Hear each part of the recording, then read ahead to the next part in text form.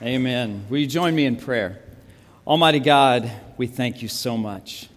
And we truly sing how great thou art. Because you are the great one. You are the only one deserving of our glory and praise. And Lord, today we bring that to you in worship and through your word. We bring you that praise. We honor you. We glorify you. And we thank you for being our Savior.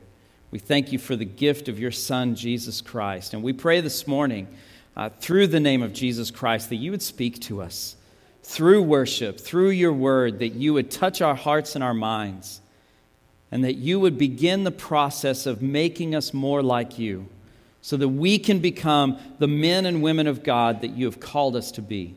So, Lord, thank you. We praise you. And we lift all of these things in the name of Jesus Christ, our Lord and our Savior. Amen. Good morning. We are starting a brand new series this morning in the book of Philippians. So I want you to take your Bibles, and I want you to go ahead and turn to Philippians chapter 1.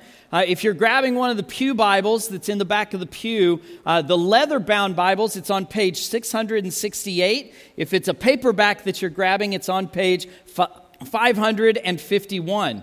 And so that's an easy way to find that book, the book of Philippians, New Testament, last third to fourth of your book. So find your way to Philippians chapter 1. Now, we're beginning a new series on this book, and this book is a letter that was written by Paul. And it was to the church that was located in the city of Philippi. Now, Philippi was a very prominent city in this day and time. It was one of the very few cities that was actually a Roman colony. And if you look up and if you go back into the history of biblical times and the Roman Empire, a Roman colony got certain rewards. They got certain luxuries that other cities within the Roman Empire did not get. One of the things that they would do is if you were a Roman soldier would earn his way into becoming a Roman citizen. And as a Roman citizen, you had certain rights that other Roman people or other people within the Roman Empire did not have.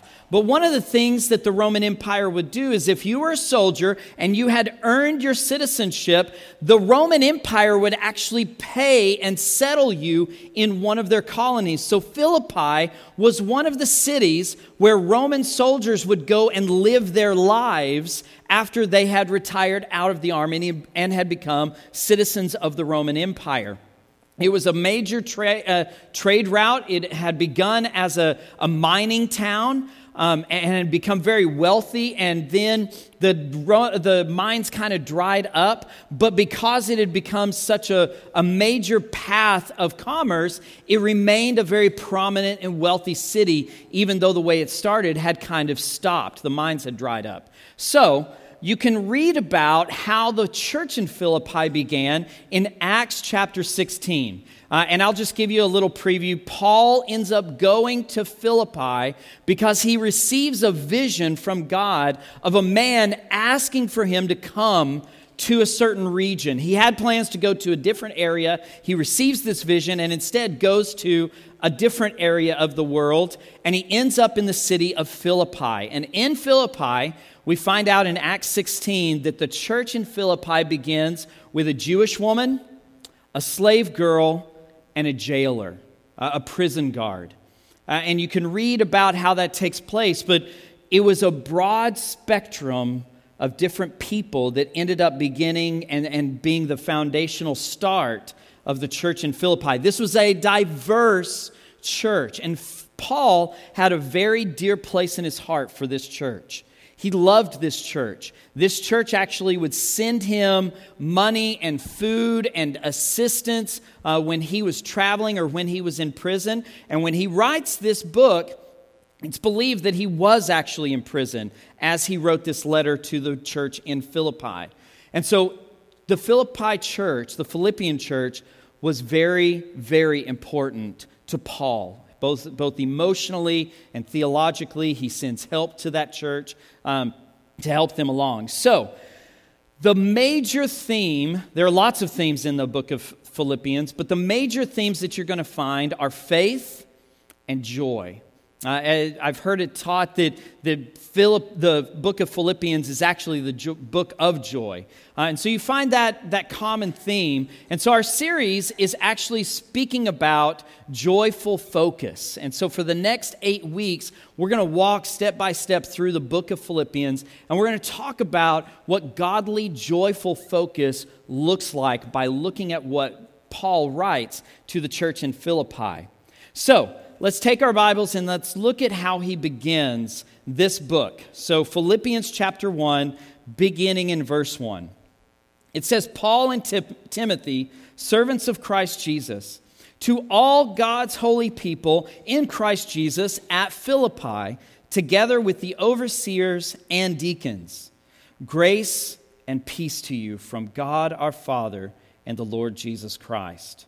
Now, he's going to go into a discussion about how he feels. So, verse 3, I thank my God every time I remember you.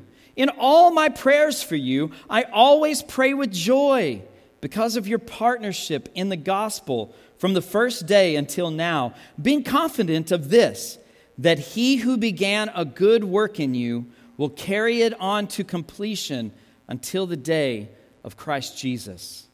Verse 7, it is right for me to feel this way about you all, since I have you in my heart, and whether I'm in chains or defending and confirming the gospel, all of you share in God's grace with me. God can testify how I long for you with the affection of Christ Jesus. Now this is where we're going to focus, verse 9 through 11. It says this, and this is my prayer, that your love may abound more and more in knowledge and depth of insight, so that you may be able to discern what is best, and may be pure and blameless for the day of Christ, filled with the fruit of righteousness that comes through Jesus Christ, to the glory and praise of God. Now, I want you to notice something here. Paul is telling us how to grow in Christ. He's got certain steps, certain elements of what growing in faith actually looks like. Now, I've got one statement that I want you to remember, and I'm bringing that statement on the front end of my message this morning. So if you're someone who takes notes, I want you to write down this one sentence. This is what I want you to be able to remember throughout this week and live by it. And it's this: faith is less about membership and more about relationship. Faith is less about membership and more about relationship. So, I'm married. I've been married to a beautiful, wonderful wife. Her name's Jana. We've been married just over 14 years. We have 2 kids, and I love my wife. But can I maintain my love for my wife if I don't maintain a healthy relationship with her? No.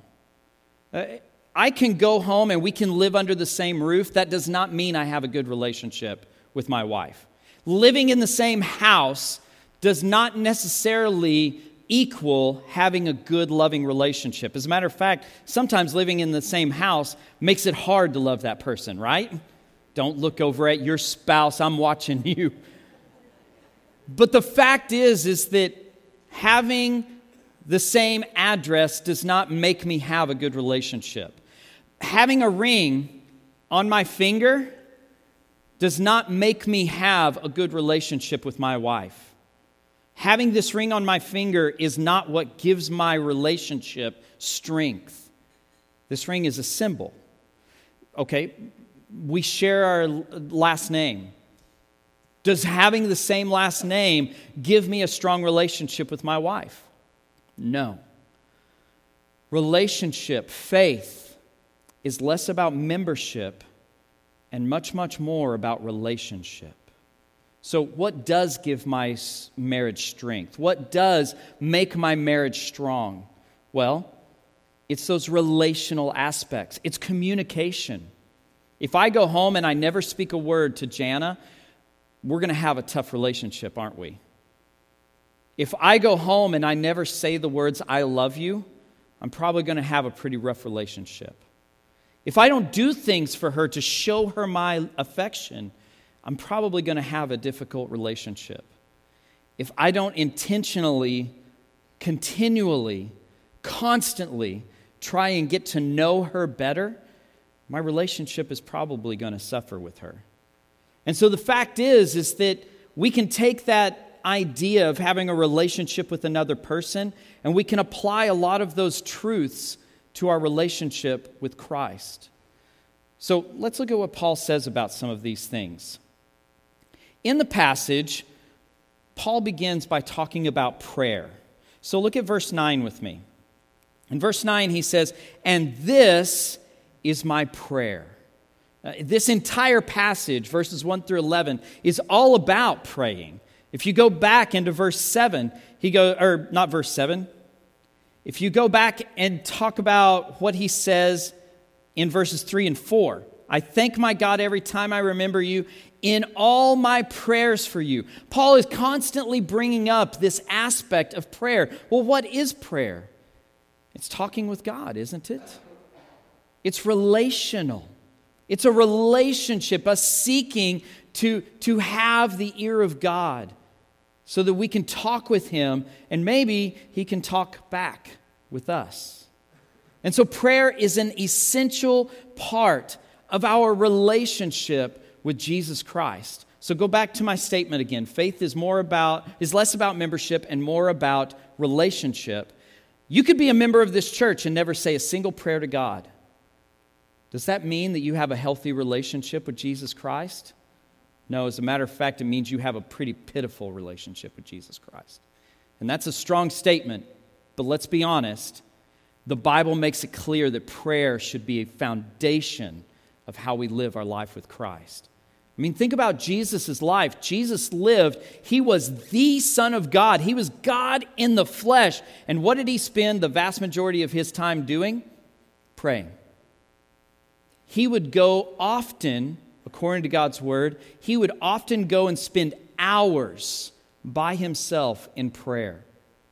He almost did it on a daily basis from what we see in God's word. So prayer is so essential to a healthy faith with Christ. It's that relational aspect to growing in Jesus. So he talks about prayer. And then look with me in verse 9. Look at what he says.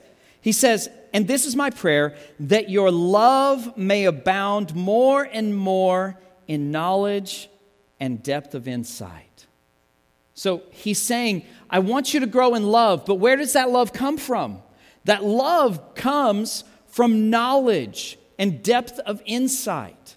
In other words, our love from Christ comes from getting to know Him better.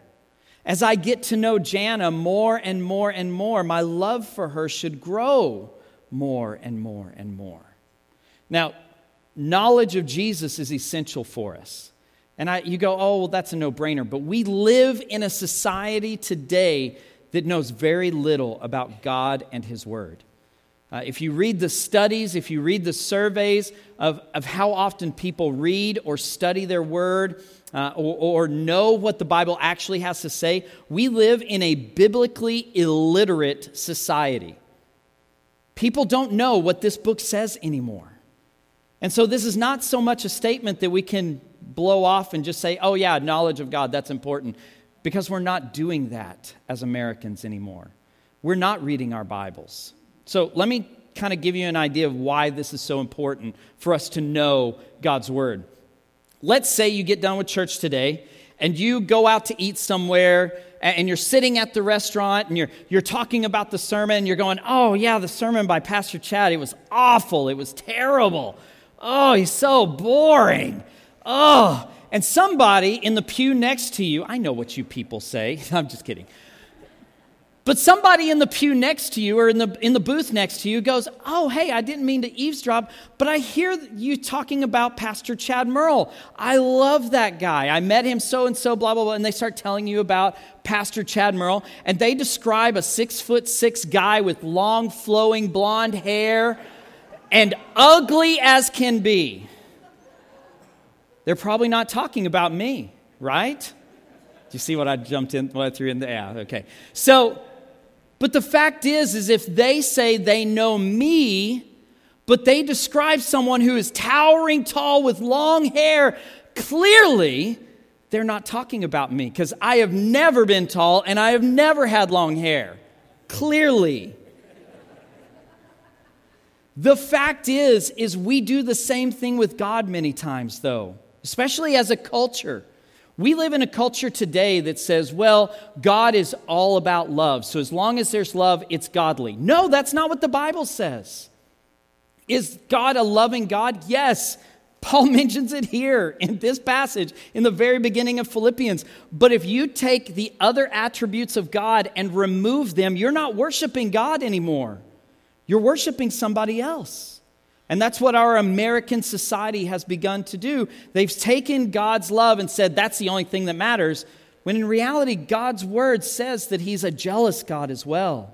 And he's a God of wrath. And he's a God of judgment.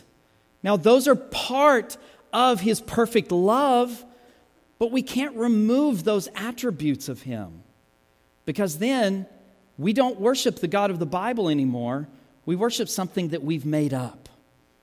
So that's why knowing God's word is so important, why it's so essential, is because if we don't know what the Bible has to say about God, we're worshiping, or we get in danger of worshiping something that we've made up that's not in actuality, not in truthfulness, God at all.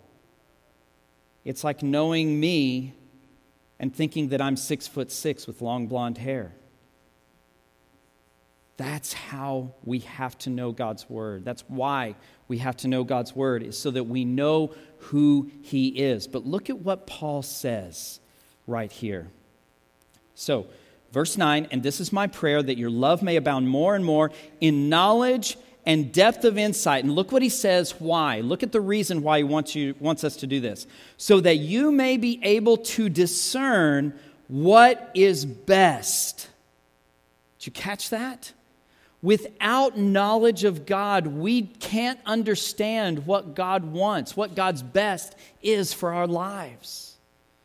So we have to make sure that God's word and prayer is a core part, is a foundational part of how we walk with Christ.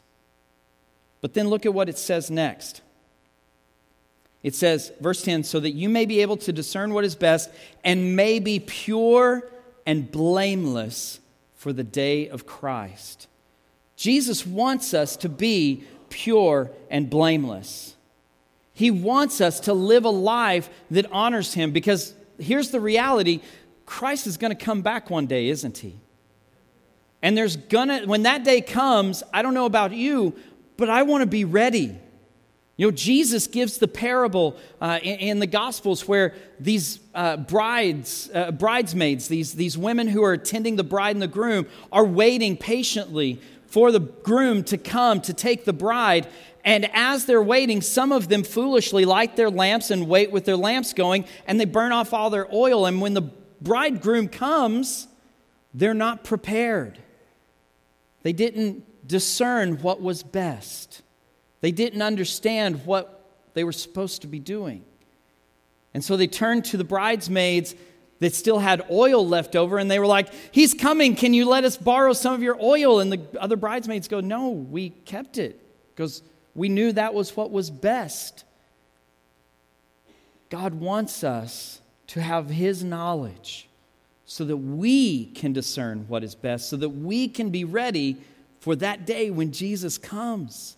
That glorious, amazing day when everything is fulfilled, when Jesus' death on the cross to save us from our sins, when that moment comes to fruition.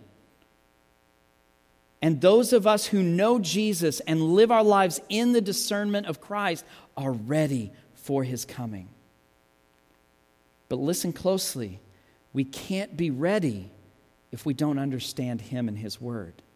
That's what Philippians 1 actually says to us. He wants us, Paul wants us to be ready because we've got the love of Christ that comes from the knowledge of knowing Jesus and studying and knowing him more so that we can know what's best. So ultimately, we have to grow and we have to learn through prayer, through knowing God. We go to that place. We understand who he is. And then lastly, in verse 11, Paul speaks about the fruit of righteousness. Now, I'm not going to spend a lot of time here because this is another phrase that Paul uses for the fruit of the Spirit. He uses multiple phrases throughout his letters to describe these aspects of godly lifestyle. Love, joy, peace, patience, kindness, goodness, faithfulness, gentleness, and self-control. They're right up here on the stained glass window. And Paul refers to them over and over and over again through all of his letters. And that's what he's saying here. We're supposed to be living our lives, discerning what is best, living a pure and blameless life through the fruit of righteousness. And so ultimately, you see the progression here. We pray, we understand who he is, and through that understanding, we're able to discern what is best. And through discerning what is best, we're able to live a pure and blameless life because we live in the fruit of righteousness. But look at what the conclusion of this is. Look at verse 11. Filled with the fruit of righteousness that comes through Jesus Christ, but why? To the glory and praise of God. The purpose, the ultimate reason for our lives has nothing to do with you and I. And when we take God's word and we make it about us, we've misunderstood. We've not discerned God's best. Because ultimately, the fruit of righteousness, the knowledge of God, living in purity and blamelessness, all of those aspects, our prayers are not about us. They're about bringing praise and glory to God. It's all about pointing back to Jesus.